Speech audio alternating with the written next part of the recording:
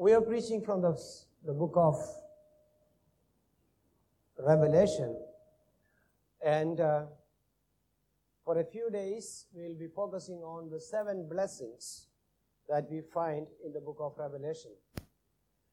We saw the first blessing for those who read and hear and obey the word of God.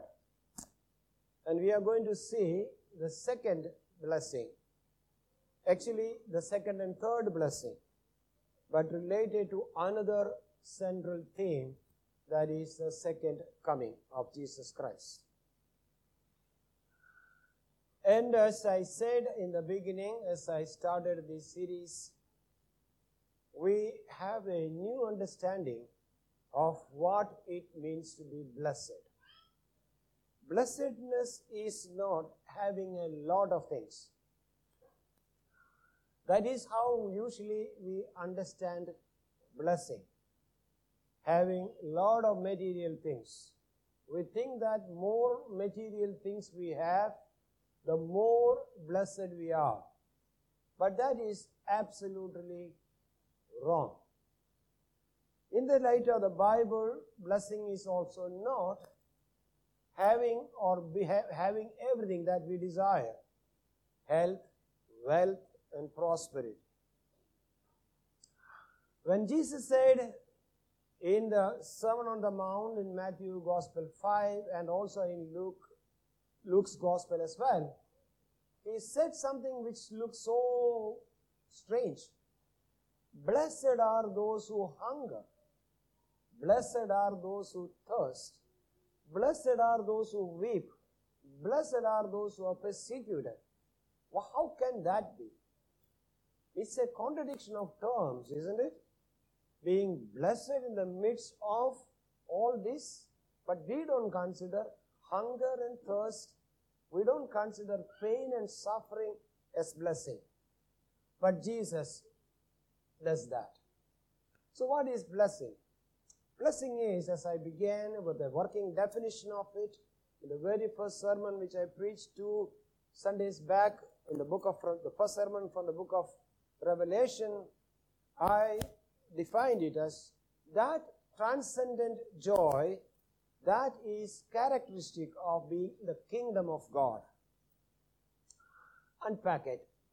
The transcendent joy, that joy that is above all other human concerns, the joy that is above, far above, and totally unrelated to all human situations, including adversities like hunger and thirst and persecution and reproach and pain and suffering. In the midst of that, the people of God still feel a transcendent joy, a joy that transcends all this, because they belong to a different kingdom, and that kingdom is the kingdom of God, or the rule of God, the reign of God in our lives. Now I'll be repeating this definition again and again, and as we go forward, it will become clearer and clearer as well. Now we come to the second and third blessings in the book of Revelation. The first one we saw was from it was from 1:3, that is Revelation 1:3. The second blessing is 16:15, and the third is 22:7. I would like to do these two as well. Let me read these passages to you first before I proceed. Revelation 16:15 reads, "Behold, I am coming like a thief. Blessed is the one who stays awake, keeping his garments on, that he may not go about naked and be seen exposed. Behold, I am coming like a thief." And the second blessing is also related to the theme of second blessing of Jesus Christ. 22:7. "And behold, I am coming soon. Blessed is the one who keeps the words of the prophecy and of the office prophecy of this book. Behold, I am coming soon. Now the first blessing that we saw in last week, Revelation 1:3, is related to the scripture, the word of God, the Bible. Blessed is the one who reads the words of this prophecy aloud and keeps it. Isn't it? Keeps it. That was the blessing given. The reads aloud the words of this prophecy. Blessed are those who hear and those who keep what is written in it. Now the second blessing, or second and third blessing, which we will be dealing today, are related to the second coming of the Lord Jesus. Second coming of the Lord Jesus. This is the central theme of the book of Revelation. And I said many times by now, over the last 2 weeks, the church is an end-time community. This is a community that is waiting for the coming of the Lord. They have a hope. They are expectant community. They live their lives on their toes. They stand on their toes because they don't really belong to here, but they belong to somewhere else, that is eternity. And that is what the church is. And the second coming of Jesus is one of the most central teaching of not only the book of Revelation, but the teaching of Jesus. The apostles as well has emphasized the fact or the teaching of the second coming of Jesus. We'll be looking at this theme again and again and again. So I'm not going to exhaust everything that I have to say right now. Because for the few weeks now, as long as I stay in the book of Revelation, the second coming of Jesus, or which is called parousia, will be the central focus of all the sermons. Now this is not only in the Bible. You may not know that this is such a, what I can say, this is such a central theme even for humanity. And many religions even believe in the second coming of Jesus in one way or other. Quran, for example. Quran believes that they believe in the virgin birth of Jesus Christ, and they believe that Jesus will come back. Surah 43 is the passage that we often quote in this regard. Let me read it to you. The Quran says, "And Jesus shall be a sign for the coming of the hour of judgment." That means that God is going to judge this world. And how do we know? They believe that Jesus will come back and he will fight a battle. Let me read it completely, full of the whole of it. "And shall be a sign for the coming of the hour of judgment. Therefore have no doubt about the hour, but follow ye me, that is the straight way." And it's talking about the coming of the Lord Jesus Christ. And then hadith, not only the Quran, but other Islamic authorities also say this. 656, the hadith 656 says, "The hour will not be established until the Son of Mary, that is Jesus, descends among you as a just ruler." Islam is expecting the coming of Jesus. And he will break the cross, that is the Christian idolatry, and it goes on to say that. So what will happen? Quran believes, and the secondary scriptures like hadith believes, Jesus will come back. He will fight the battle with the evil, the infidels. He will die, because they believe Jesus did not die. But before dying, he will rule for 40 years. You can notice the obvious differences. Again, sometime in 19th century, Baha'ism, he claimed, Baha'u'llah, the founder in the 19th century, he claimed that Jesus has come back, and has come back in his person. He said, I am Jesus who has come back. He was so audacious that he even wrote to Pope Pius one or many letters claiming that he is the Pope and they should recognize him. The Christians should recognize him. but Baha'u'llah passed away. The Ahmadiyya religion, or is a part of they also believe that Jesus has arrived in the person of their founder, Mirza Ghulam Ahmad. Rastafari religion, I don't know how many of you know about that cult. This is Ethiopian, Jamaican, I'm not very sure about it. But they are famous for rap music, that I know. They believe that Haile Selassie is Jesus who came back. But Haile Selassie was assassinated in the communist revolution unfortunately, in Ethiopia, or exiled, I'm not very sure. But do you know that even Hinduism believes in the coming of Jesus Christ? Paramahamsa Yogananda, a yogi, The Life of a Yogi is a famous book. He claims that Jesus has come back. And that is an inner experience that we have. Jesus is as in our lives. He has come back and He lives in our lives. Now what I'm trying to say is that this doctrine is a very fascinating doctrine. What doctrine? That Jesus will come back. Some people say Jesus will come back to fight a battle, to die. That is what is going to happen. Some people believe that, or Baha'u'llah says that I am Jesus, I have come back. I mean, Jesus has come back in my person. Ahmadiyya says the same thing. Rastafari hoped that Haile Selassie is the Jesus who will come back, but it all failed. The Hinduism, Paramahamsa says, Jesus is coming to your life, and that is the second coming of Jesus Christ. But what does the Bible teach? I explained this simply to say that this has become such a central theme for everybody, So from Islam to Rastafari, Jamaican religion, to all these people, even to us, the Paramahamsa Yogananda, who claims that, he doesn't claim that he is Jesus. He says all of us can experience the second coming of Jesus in our own soul, in our own inner experience. That is what he says. But what does the Bible say? Bible, and all these are drawn from the Bible. You remember that. There's no teaching.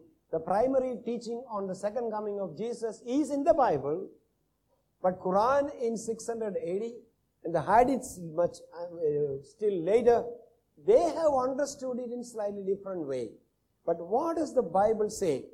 Bible says very, very clearly three things I want you to remember after this, at the end of the sermon. First, the second coming of Jesus is personal, not just a spiritual experience.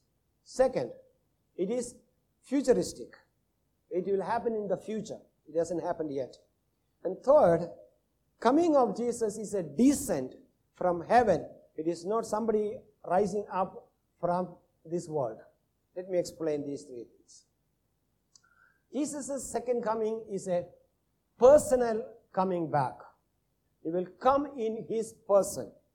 It is not a spiritual experience that you have, like Yogi Paramahamsa has, or advise us to have.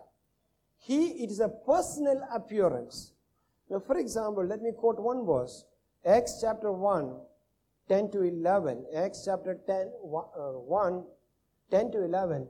When Jesus ascended to heaven, the disciples were gazing into heaven when Jesus ascended from the peak of the hill or the Mount of Olives. And the two men, supposedly angels, in the cloud, they announced to the disciples, the 12 disciples, by then 11 actually, or more maybe, and while they were gazing into heaven as He went, behold, two men stood by them in white robes and said, Men of Galilee, why do you stand looking into heaven? Stop gazing into heaven, at heaven. This Jesus who was taken up from you into heaven will come in the same way you saw Him go into heaven. Jesus will come back the same way you saw visibly. The same person will come back as well. And that's what Revelation 1:7 says. Jesus speaks there. Behold, angel I think, behold, he is coming with the clouds, and every eye will see him, even those who pierced him, and all tribes of the earth will wail on account of him. Even so, amen. That means Jesus will make a personal appearance. We are not waiting for a spiritual experience. He will come personally. So remember the key word. The second coming of Jesus Christ will be personal, not spiritual, not a mystical experience, not a feeling that we have.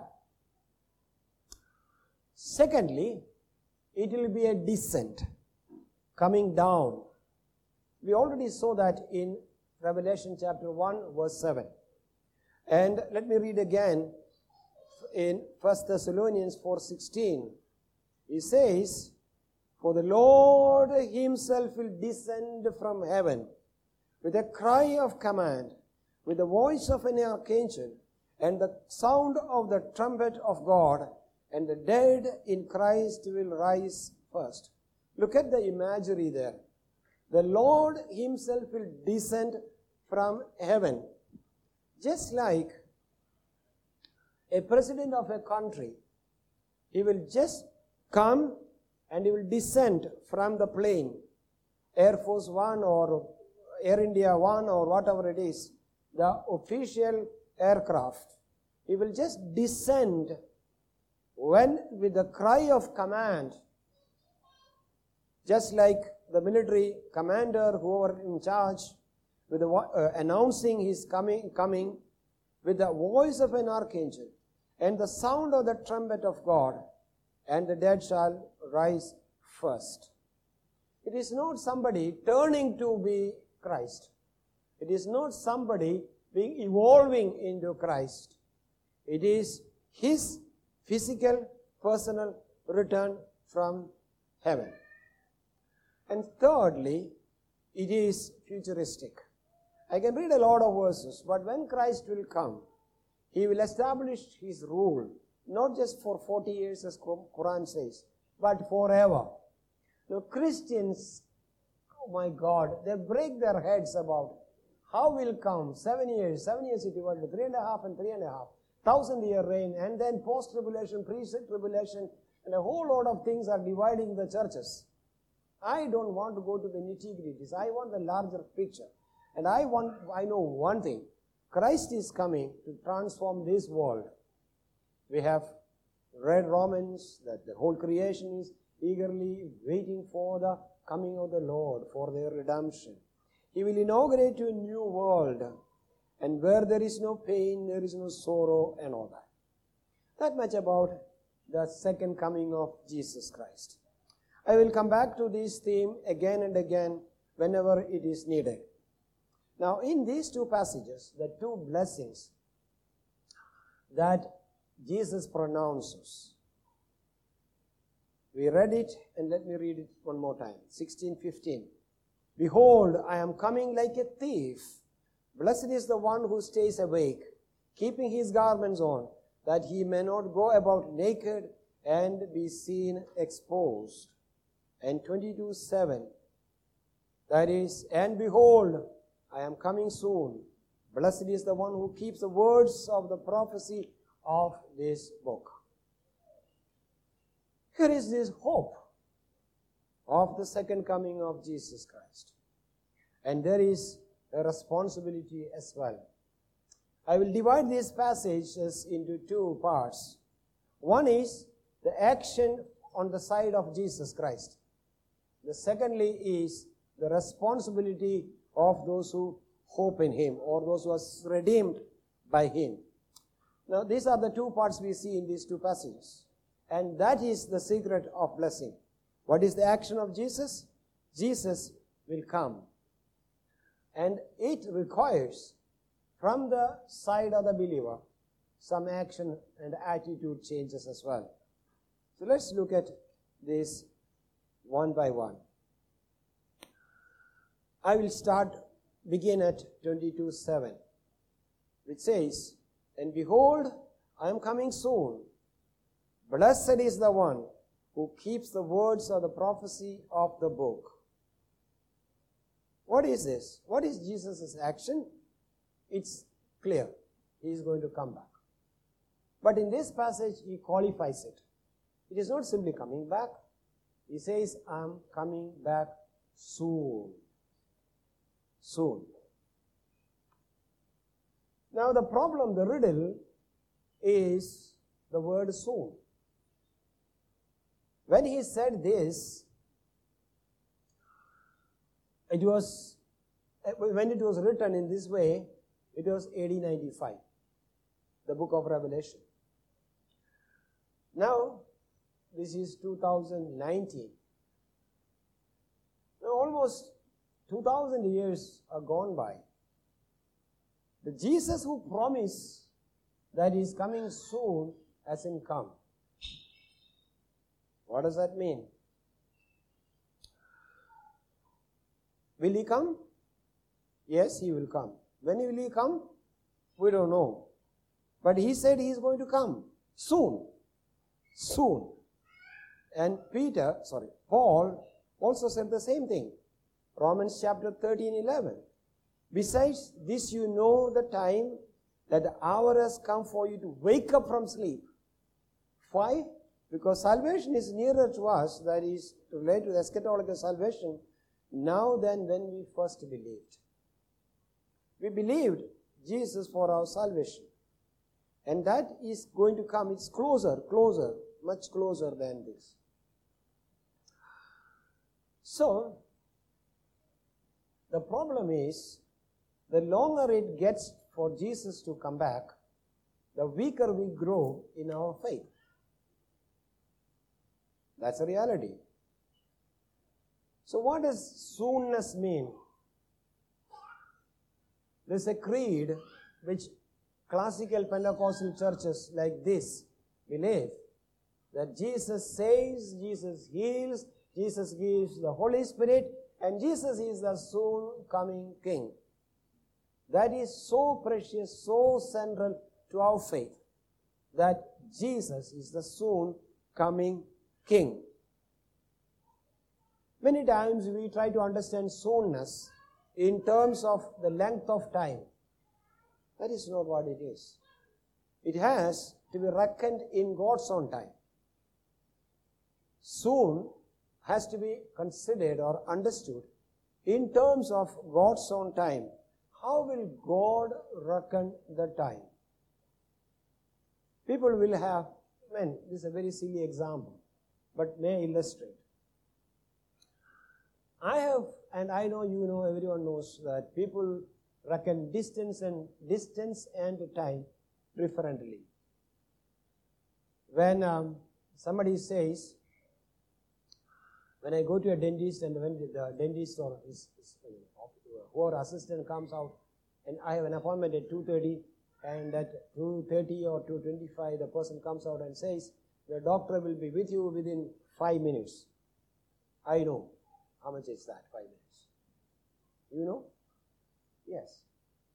Airlines announce, same thing. They say the flight is delayed by 20 minutes. It depends on the service. It depends on the company. 20 minutes can be 2 hours. So once I was landed because of some problems in the other airport in Calcutta. And they said your flight will take off. There is a problem in the other airport. There's a sandstorm or something like that. So we will be here. We'll take off within 30 minutes.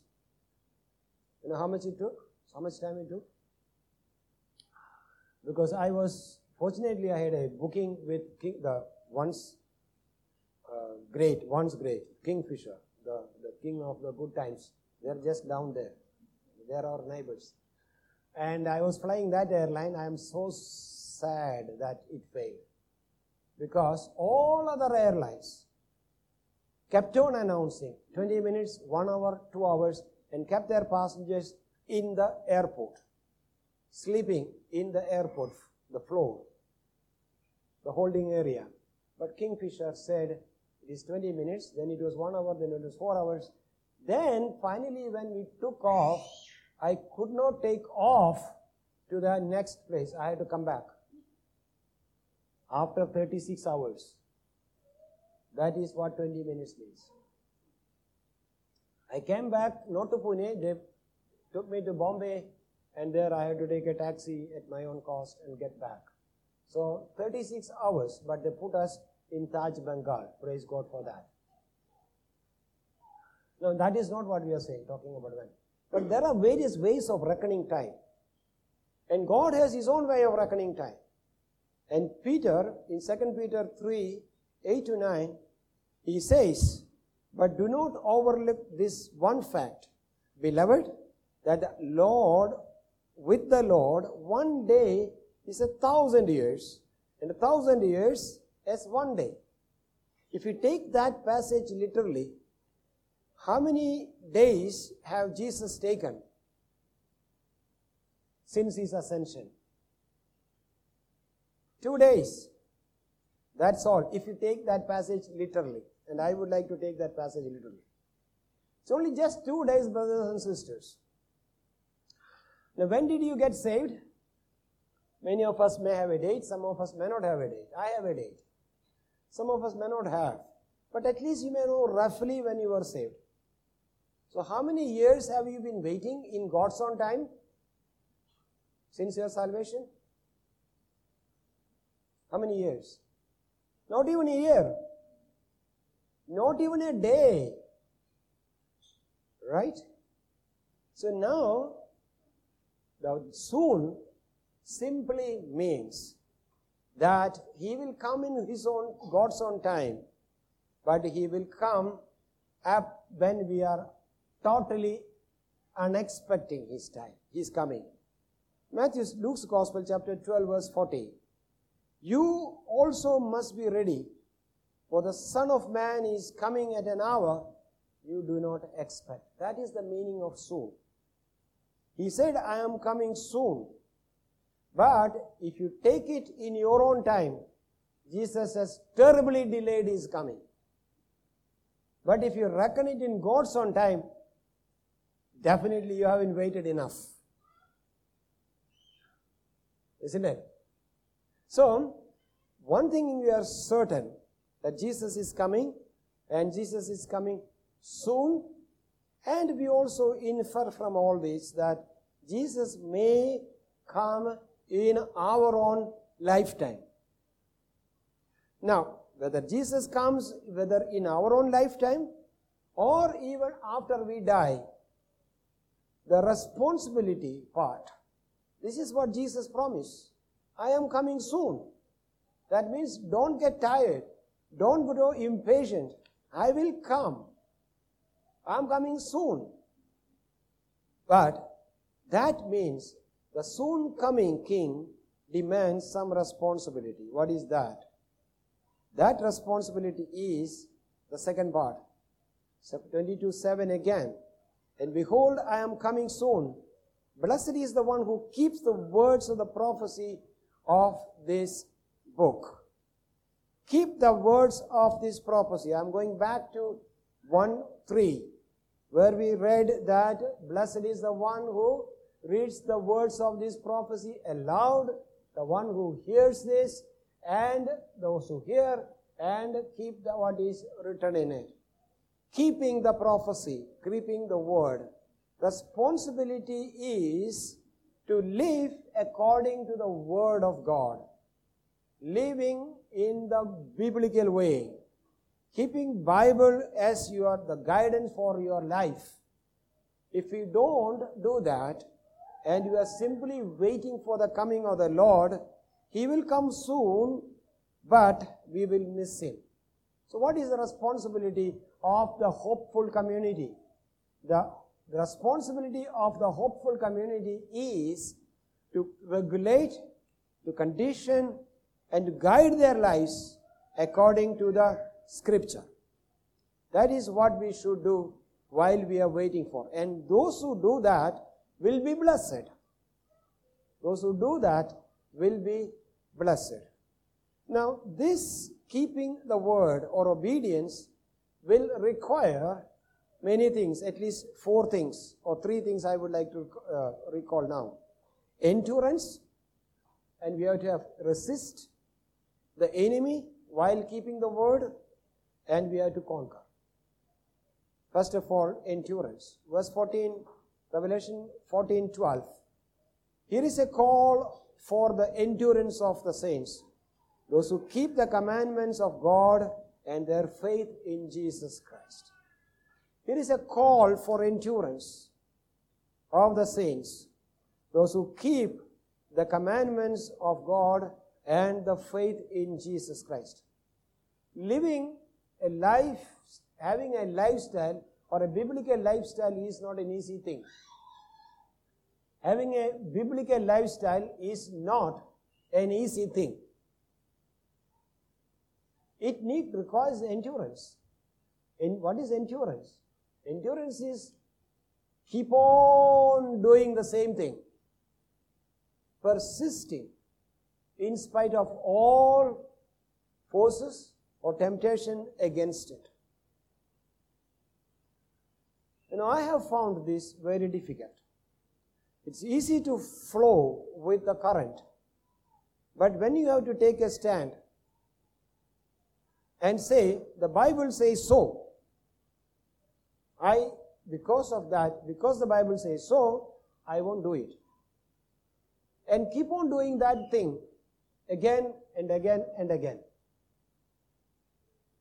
There are lots of things in the Bible which may seem not easy. But endure the suffering. When we do certain things, we may have to face a lot of problems. For example, let me come to this very practical problem.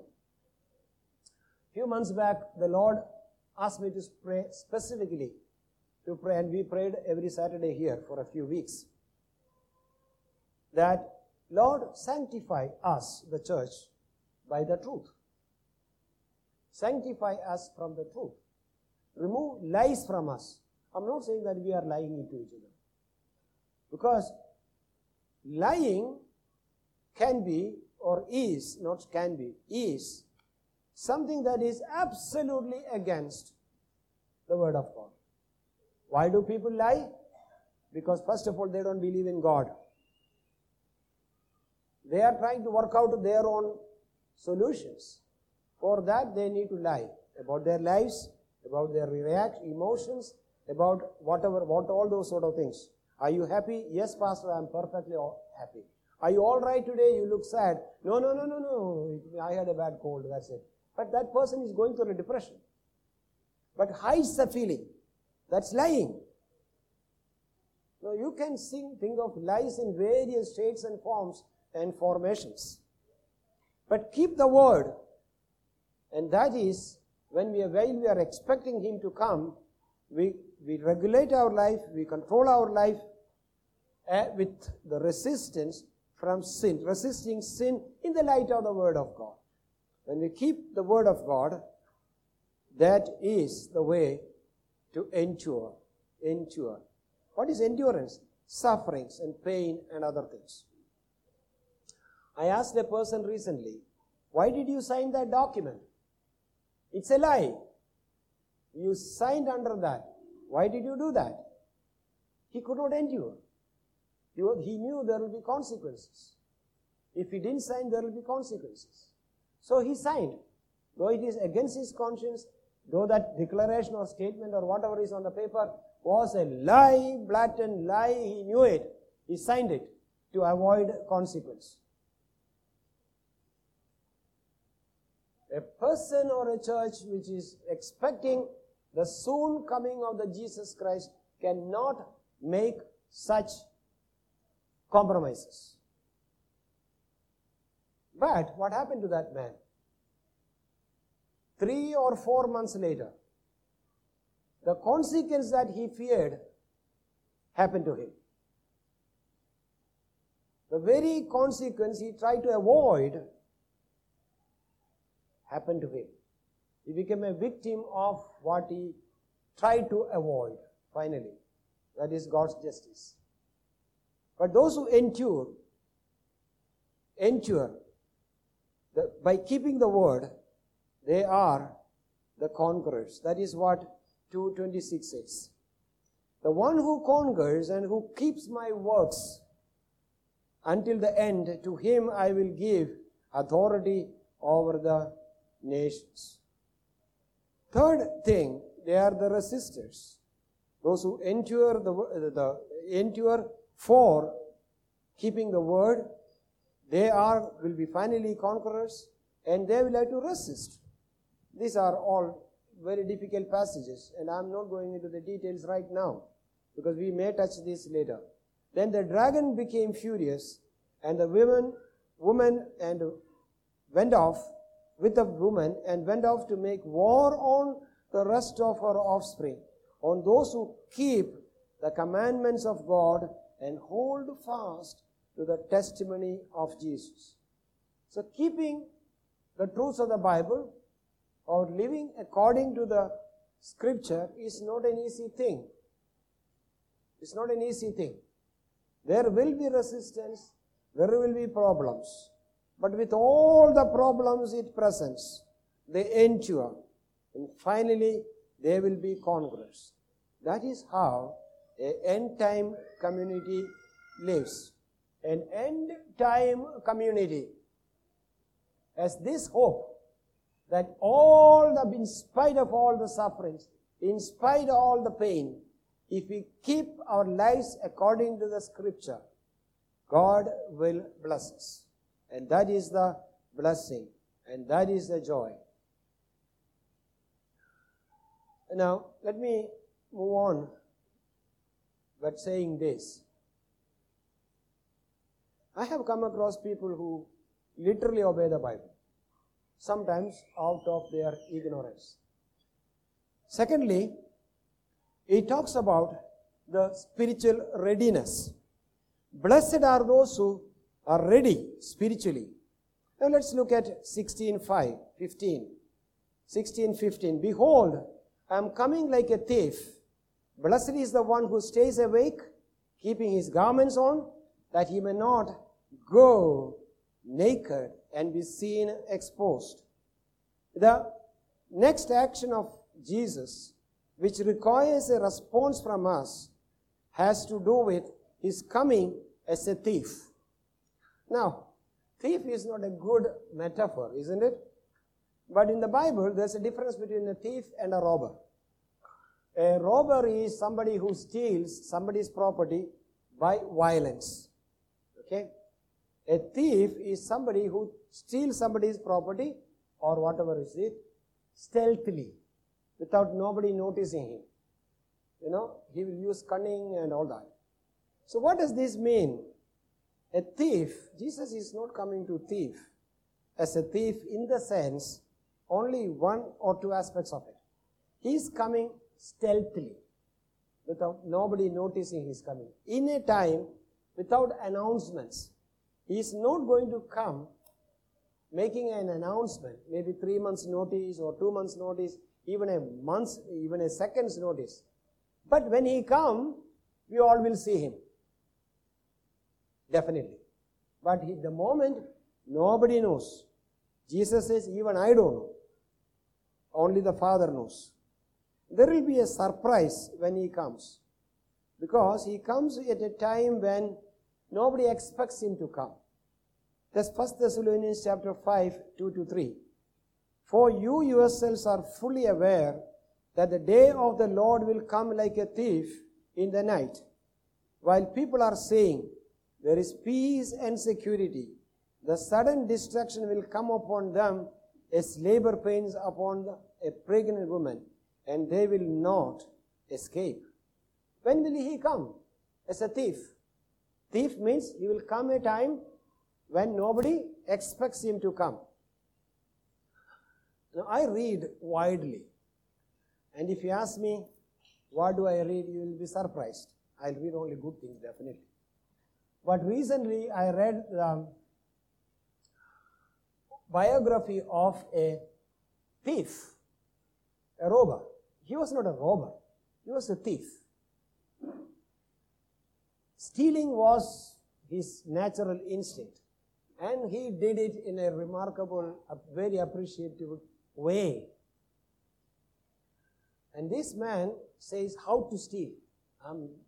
Don't use all the tips that I'm giving you now. And he says the best time to steal anything from a house is when there is some festivities or celebration going on. A wedding or a birthday party or wedding or something like that. A celebration is going on. That is the best time to enter a house and walk away with some belongings there. You know why? Because there is a lot of people. So once they will not recognize if they just notice somebody going from the bedroom with something, they will not notice because they will, it may be him, it may be him. So that is the best thing to do. One tip. Second tip, he says, the best time is between 3 o'clock and 6 o'clock. Because that's a time everybody will sleep. In a house, there is a party. Because usually there are late sleepers, isn't it? Late sleepers. But have you come across early risers? There are few. But everybody, this is the window where everybody will be fast asleep. They're tired. And if you even walk in the midst of this, the people in the bedroom, nobody will notice because they'll be very tired. The point I'm trying to say, I'm not giving you some tips to make some extra cash. What I'm trying to say is that Jesus will come like a thief, not to rob somebody's property, but to redeem those who belong to him. That's the difference. We belong to him. He will come to take us. But he will come at a time when everybody says it is secure and peaceful. 1 Thessalonians again. While people are saying there is peace and security, the people in this house, the marriage house, the house where the marriage is going to happen, they say, everything is in order, checklist, yes, sari, ornaments, the pants, suits, cars and the limousine and everything is done. We can now sleep. So they're fast asleep. And that's the time the thief will walk in through the front door. Similarly, some people are so complacent. Now, why did Jesus use this metaphor of a thief? He used it for two purposes. As a warning, as to make us ready, always ready. The purpose of using this metaphor is simple, that we should be ready every time, any time he may come. It's a warning that we should not be found not ready at all. And this is very well exemplified by the parable of the 10 virgins and all that in the Gospels. Now what are we supposed to do? Jesus is coming soon. Jesus is coming now, unexpectedly, anytime. That calls for spiritual readiness. And two metaphors are used here. Put your garments on. Let me read that passage again. 16:15. Behold, I am coming like a thief. Blessed is the one who stays awake, keeping his garments on, that he may not be found to go about naked and be seen exposed. What are these garments? God has provided the people of God with garments. Just like he provided Adam and Eve robes with skin robes. He provides his salvation to his people. 3:18. We read in 3:18, I counsel you to buy from me gold refined by fire, so that you may be rich, and white garments, so you may clothe yourself, and the shame of your nakedness may not be seen. The garments, 7:14, I just read one, and I see, garments are the salvation. I said to him, Sir, you know. And he said to me, these are the ones coming out of the great tribulation. They have washed their robes and made them white in the blood of the Lamb. Now, the garment is what God has provided, the salvation that he has provided. But what is the nakedness? Nakedness is removing that. To be found without it is a judgment. Now what happens in Christian life most of the time is this. That is, we start with great enthusiasm. I still remember the day I was saved.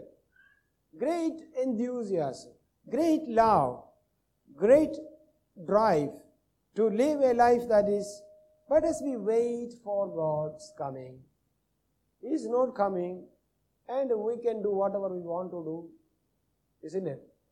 So when I say I'll be back, but if somebody to whom I said I'll be back, be ready with that, and I didn't come back the time I promised. I delayed. And it's in all likelihood that person may continue to postpone what I'm asked him to do. They say he may not come. He will come tomorrow. He may not come day after tomorrow also. He may postpone. At the end of the day, when I come back, then I will find that he hasn't done what I have asked him to do or her to do, simply because they did not believe. In a similar way, people who are saved by the blood of Jesus Christ, those who keep the word of Jesus Christ, just because he is not in sight, is not yet in sight, may keep on become slothful in their spiritual life, and they will miss this blessing. The blessing of hopeful waiting for the Lord. Now finally, let me conclude here. It's very strange, it's very, very difficult to preach these sort of things to an urban congregation. Why it is difficult to an urban congregation? For various reasons. One, for us, many of us, the present reality seems to be much better than the heaven that God has promised in the Bible. We seem to enjoy every day, every moment of our life. So heaven is something which is superfluous, unnecessary. Eternity is something that we can avoid. So we don't usually think about the coming of the Lord. The better He don't come, it seems, for many. Better that He delay His coming. The second problem is, all the blessings, they have an entirely different notion. We have an entirely different notion of blessing. It is having a lot of things. That is what we think. But the blessing that God, the Bible promises, is not that. It is being joyful in spite of all adversities. Now, it is easy to ride on our feelings. When we are feeling happy, we think everything is going fine with us. It is not. It's a fallacy of good result, which means that if things are working well, then everything is well. No. Things may work well, end well, even things are wrong. I can take my car to Kashmir and bring it back. Okay. But that doesn't mean the air conditioning of the car is working well. The car is still able to roll, and it may achieve what it is supposed to do. But that doesn't mean that is a good car. Some people say that why I need Jesus Christ in my life? Everything is going fine. No, we need the Lord in our life. We should be living an expectant, hopeful life, even when everything is going fine and when everything is going bad too. That's the blessing.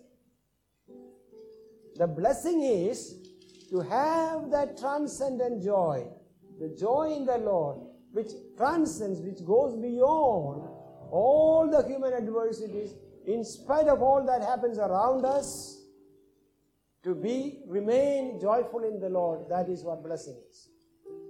Few Syrian Christians, when their brothers or wives or husbands or family members are slaughtered right in front of them, They remain, I should have brought a video to show you, but I could not. I couldn't plan that. They remain joyful. What's the secret of the joy? They know one day, a day comes when the tears from their eyes will be wiped out. When the Lord comes. The secret is when He will descend from the clouds, and the voice of the, accompanied by the voice of the archangels and the sound of trumpets. That's the joy. Many times I'm not critical or judgmental. Sometimes I see people coming to prayer meetings. They can't close their eyes. I used to wonder why this person cannot close her or his eyes. And then I see them taking the phone and going out. They have worked from 10 to 5 or maybe 9 to 7. But they can't detach their mind from the office. And they hold the phone in the hand. They're still ready for a call. Can't close their eyes in a prayer meeting. Why? Because you are so tied to these earthly realities. What I'm saying is, at least for a few seconds, full minutes, 2 hours of the Sunday service, take off your mind from the earthly things, fix your eyes upon Jesus. That's a blessing. Even when your house is leaking, a rented house, even when your car is rusting, you should have the joy, I should have the joy. And the secret of the joy, the blessing is that the Lord is coming. And with that expectation I live. That is, I keep the word, I should keep the word, I should be spiritually ready, I should have my garments on, I should not be found naked, I should be spiritually ready because the Lord is coming soon.